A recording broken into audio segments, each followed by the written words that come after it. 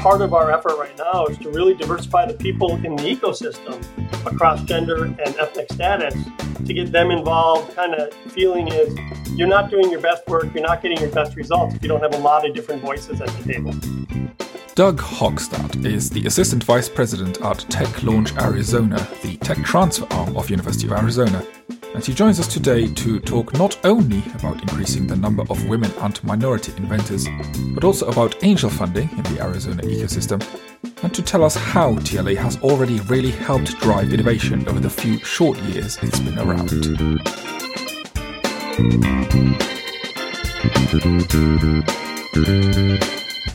Doug, thank you so much for joining us on the podcast today. Well, thank you, Terry. I'm looking forward to it. To kick things off, maybe you can give me a brief overview of Tech Launch Arizona's work, perhaps some key figures as well. Sure, no problem. So Tech Launch Arizona started in late 2012. So we've been around for officially about 8 years, but it's really been in operation just over, maybe 7.5 years. It was launched as a response to the university's desire to really invest and move forward on commercializing technologies. Prior to that, the university wasn't real strong in it, didn't invest very much in it, didn't really look at it as a benefit. And this was a huge turnaround for the university, for the administration. And it has been, I would say, pretty much a resounding success. We've had more or less double-digit compound annual growth over those years. I mean, we're still growing. Last year, we had over 260 invention disclosures, which was a little bit lower than we expected, but I think that's caused by the COVID situation. We had just under 100 total deals done. And again, that was flat with the previous year, but again, we thought it would be growing. I think COVID affected that. But we did have a record year in our startups. We invest a lot of time, effort, and even some money in launching companies around these technologies. And we had 19 startups, which is the most we've ever had in a year. And over the years that we've been in operation, we've had over 100 startups, and almost all of those are still existing. So all that's really good. The other thing the university did over that time frame, they knew that investing in intellectual property was going to be really important. And so they increased the investment in intellectual property, and that's showing as well, where we've had over 80 patents issued in the last year, which is significant growth from the normal years prior to that. I mean, it's been growing every year since we were here, but it was when we started, it was in the 20s and 30s, and it's been growing. And now, like I said, that was a big year for us too. I think all of that. No, I will say the way we look at patents, it's not a goal to file patents and get patents issued. They're kind of like tender, and they're really a cost until we get them licensed. We're conscious about what we're filing on. We're getting a lot more interaction with our inventors because of the efforts that we're putting into it. So overall, it's been a great ride. And for me personally, it's been a great ride. It sounds really successful so far. As you said, a lot of your numbers were flat, mostly due to COVID, I guess. Startups, record year. Do you see that trend continuing? Do you think you're going to keep creating more and more startups going forward? I mean, obviously, there's always an upper limit. You're not going to have to produce 200 startups in 1 year, but within reason. Yeah, actually, the way I track it is I look at similar sized research universities, and I look at kind of a ratio of startups to $10 million in research. So I can kind of normalize that number. From the data that's available in autumn, we should be at like 16 or 17 startups a year if we're operating in kind of the top of our peers. And I think that's going to be very much our operation. I think we'll continue to have some growth. I don't think we're going to just stay at 16 or 17. I think over time, we'll get into the 20s and that kind of thing, but it's not going to be 16 the year before, 19 this year, 23 the next year, 29 the next year. It's not going to be like that. That makes sense. I mean, if you're compared to your peers, it would be 16, 17, and you're already at 19 this year. You're already, punching above your weight. So that's already phenomenal as well. My next question's drilling down a bit into the numbers.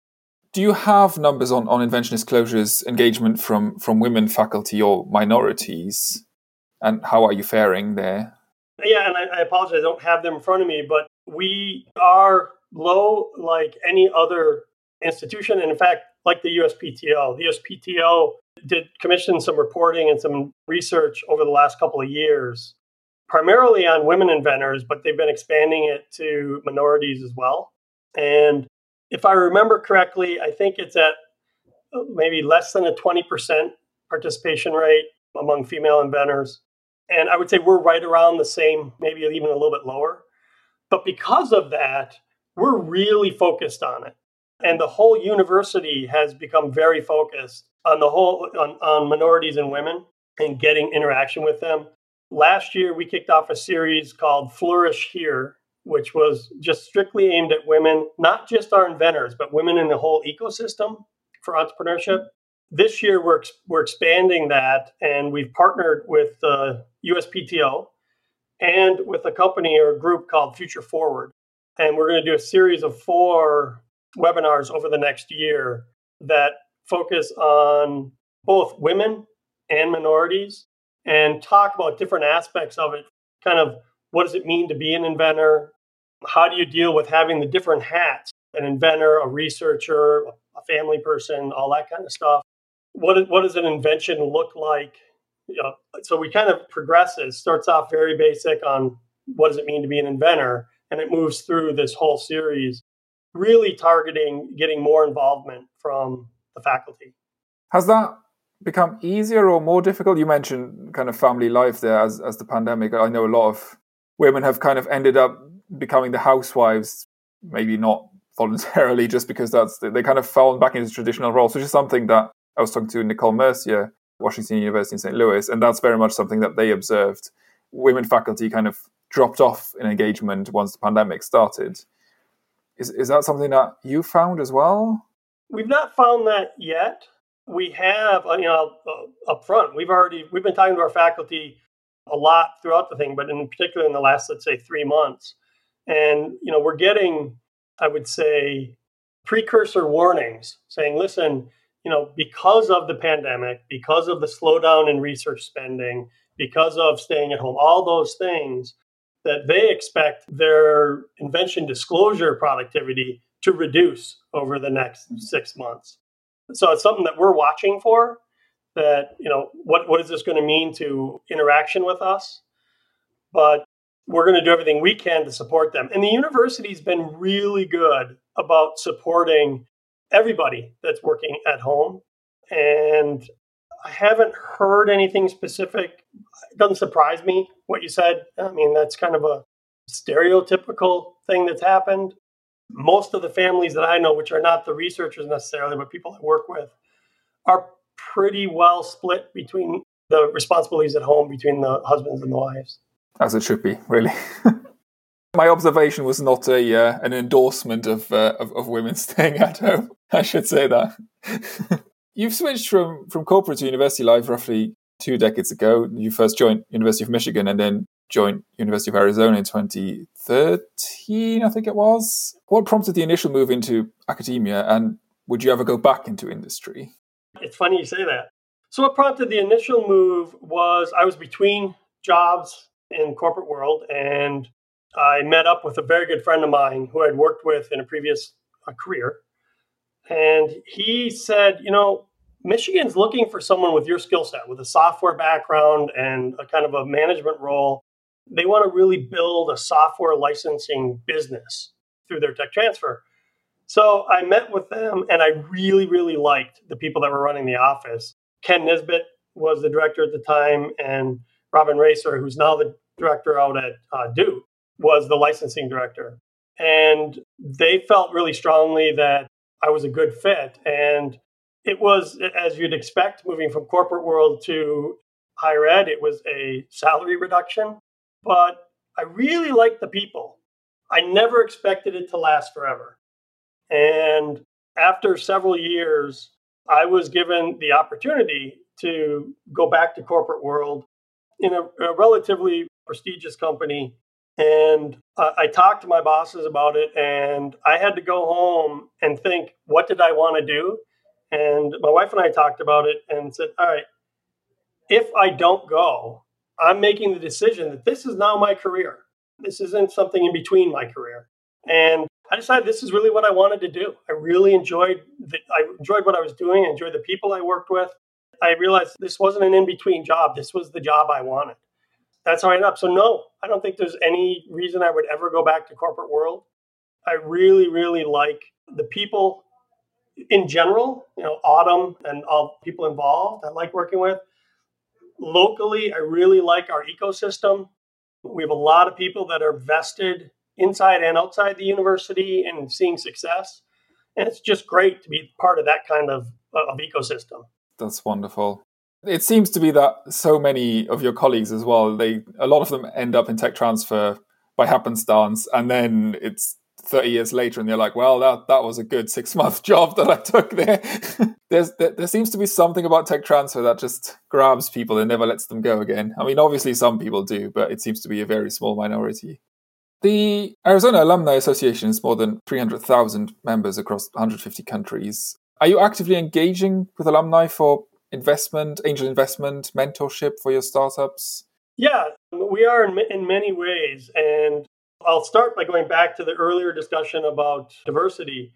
Part of our effort right now is to really diversify the people in the ecosystem across gender and ethnic status to get them involved. Kind of feeling is you're not doing your best work, you're not getting your best results if you don't have a lot of different voices at the table. So one of the things that we have is over the years we've been here, we built up a network of about 1,500 people that have been called, have been talked to, and have said they will, they'll answer a call from us. So these are all deep expertise people, entrepreneurs, C-level people, and the majority of those are alumni. And so what we did when we built the system was we worked to get alumni into the system across the country, but also just business expertise locally and regionally. So yeah, we are engaged. We believe that there's a lot more opportunity to engage with them. And that's another thing that we're going to be working on over the next years. I mean, we're going to start working on now. As far as your specific question about things like mentoring and investment, the mentoring, yes. The investment is not specifically to alumni, but the investment atmosphere here has grown significantly since TLA started. Since we've started, I think there were 3 new venture funds that were created in and around Tucson. We have, I'll say top 10, that's about right. Top 10 most active angel groups in the country called Desert Angels. And we have a lot of individual investors. And we engage with them all the time. We have a smaller group of about 30 people that are both investors and business experts and kind of deep knowledge people that meet with us on about a bi-weekly basis just to talk about what we're doing and to talk about different opportunities and to lend their expertise. Sometimes they become mentors. Sometimes they become board members. Sometimes they're just there to answer questions and give us advice. So that's been really successful as well. Amazing. On the other side of the pipeline, you also have a student entrepreneurial fellowship at TechLaunch Arizona that lets students get involved in the venture development team. How important is that to raise new tech transfer talent at Arizona and potentially elsewhere as well on a national scale? Well, it's hard to say how important it is. I think it's important. It's relatively new. We just started it last year. We started it with the help of a donor who said that she wanted to figure out ways to get students involved in this world. Well, first of all, it's been very valuable to what we do. So what we do is we bring these student entrepreneurs in. Generally, they're higher level education. They're master's, PhD type students. Sometimes they're higher undergrad. And we assign them to work with one of our mentors in residence who are all been there, done that people. I mean, these people are part-time employees. They don't need to be working. They've decided that they'll work for us part-time just to help this ecosystem, and they enjoy it. They have fun. So we assign them to work with one of them and kind of shadow them, provide support to them, and essentially kind of be feet on the ground as we're working on a project that will become a startup. The way we do it is we only count it as a startup. Most universities do it this way. Once we execute a license with that company, and up until then, it's a project. And so we have a lot of resources that we can throw at these projects. One of them are these students to really move these along and keep people on task. It might be worth saying we also have, which a lot of universities have, a whole other group of students that we use for patent analysis and market analysis.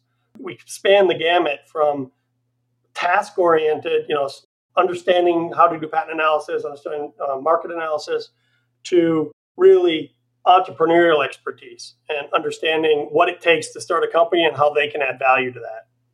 Speaking of startups, this is my favorite question and everyone always hates it. What's your favorite startup?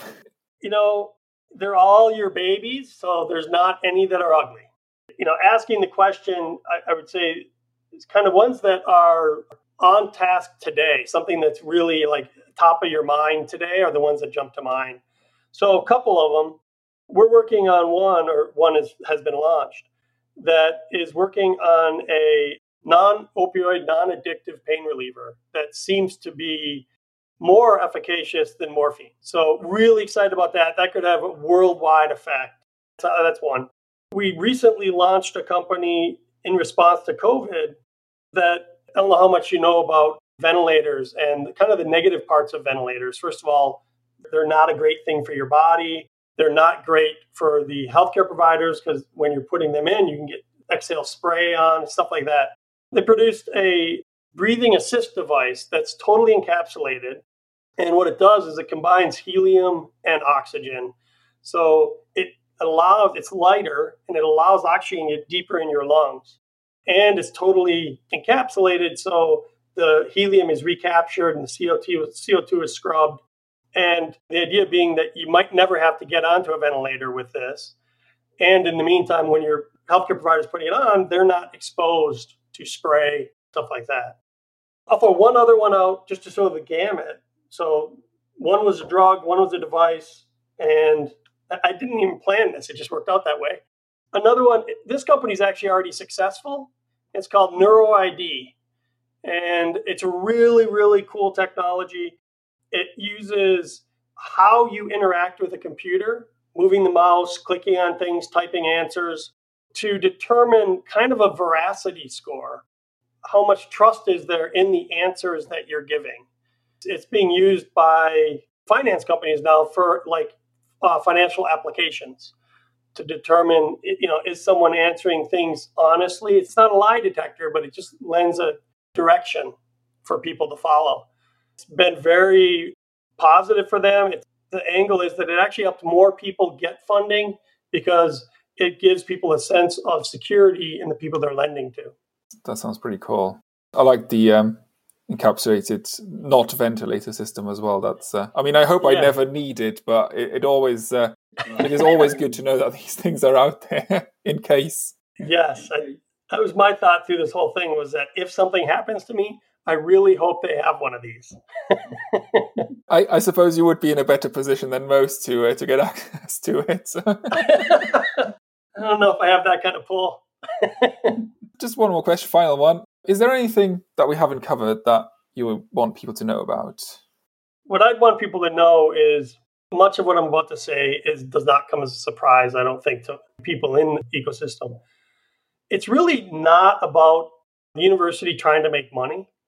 This has always been, as long as I've been involved in the groups I've been involved with, it's been about broadening the impact of what research is going on inside universities. And this is a way to get things out of the university and really both have an impact on people, but also have an impact on the researchers, letting them see what the results of their research really is. Some people might, and I'm probably stepping into quicksand here, but some people might start to argue, well, then why don't you just give it away? And the reason is people don't invest in things that are free. If a company doesn't have an opportunity to create value for themselves, then it's not something they're going to invest in to bring to the market. So the universities view on it is really get out there for a fair and reasonable way, and then move on to the next one. So we really want to have, it's like shots on goal. Get as much out there as you can. The other thing I guess I would throw out is I have been very fortunate, and I've learned that really it's about an ecosystem. We've had a lot of success with growing our ecosystem here, and that's what's made us successful. So I guess those are a couple of things. I think those are good closing words. Doug, thank you so much for taking the time out of your busy day and joining us today. It's been a pleasure. Hey, Terry, thank you. I really enjoyed it. Talking Tech Transfer is hosted by me, Thierry Heles. It is produced by Global University Venturing, a Morsonia Limited publication. You can find us at globaluniversityventuring.com, on LinkedIn as Global University Venturing, or on Twitter at GU Venturing. Our sound engineer is Mark Chatterley from In-Ear Production. You can find them on inearproduction.com. If you've enjoyed this episode, make sure to hit that subscribe button so you never miss an interview. We'd also really love it if you could leave us a review on Apple Podcasts, or if you share this podcast with your friends and colleagues. It really helps us grow our audience. You can also reach out to me directly with feedback. Just email theheles@globaluniversityventuring.com. That is THELES@globaluniversityventuring.com. Until next time, have a great week, everyone. Goodbye.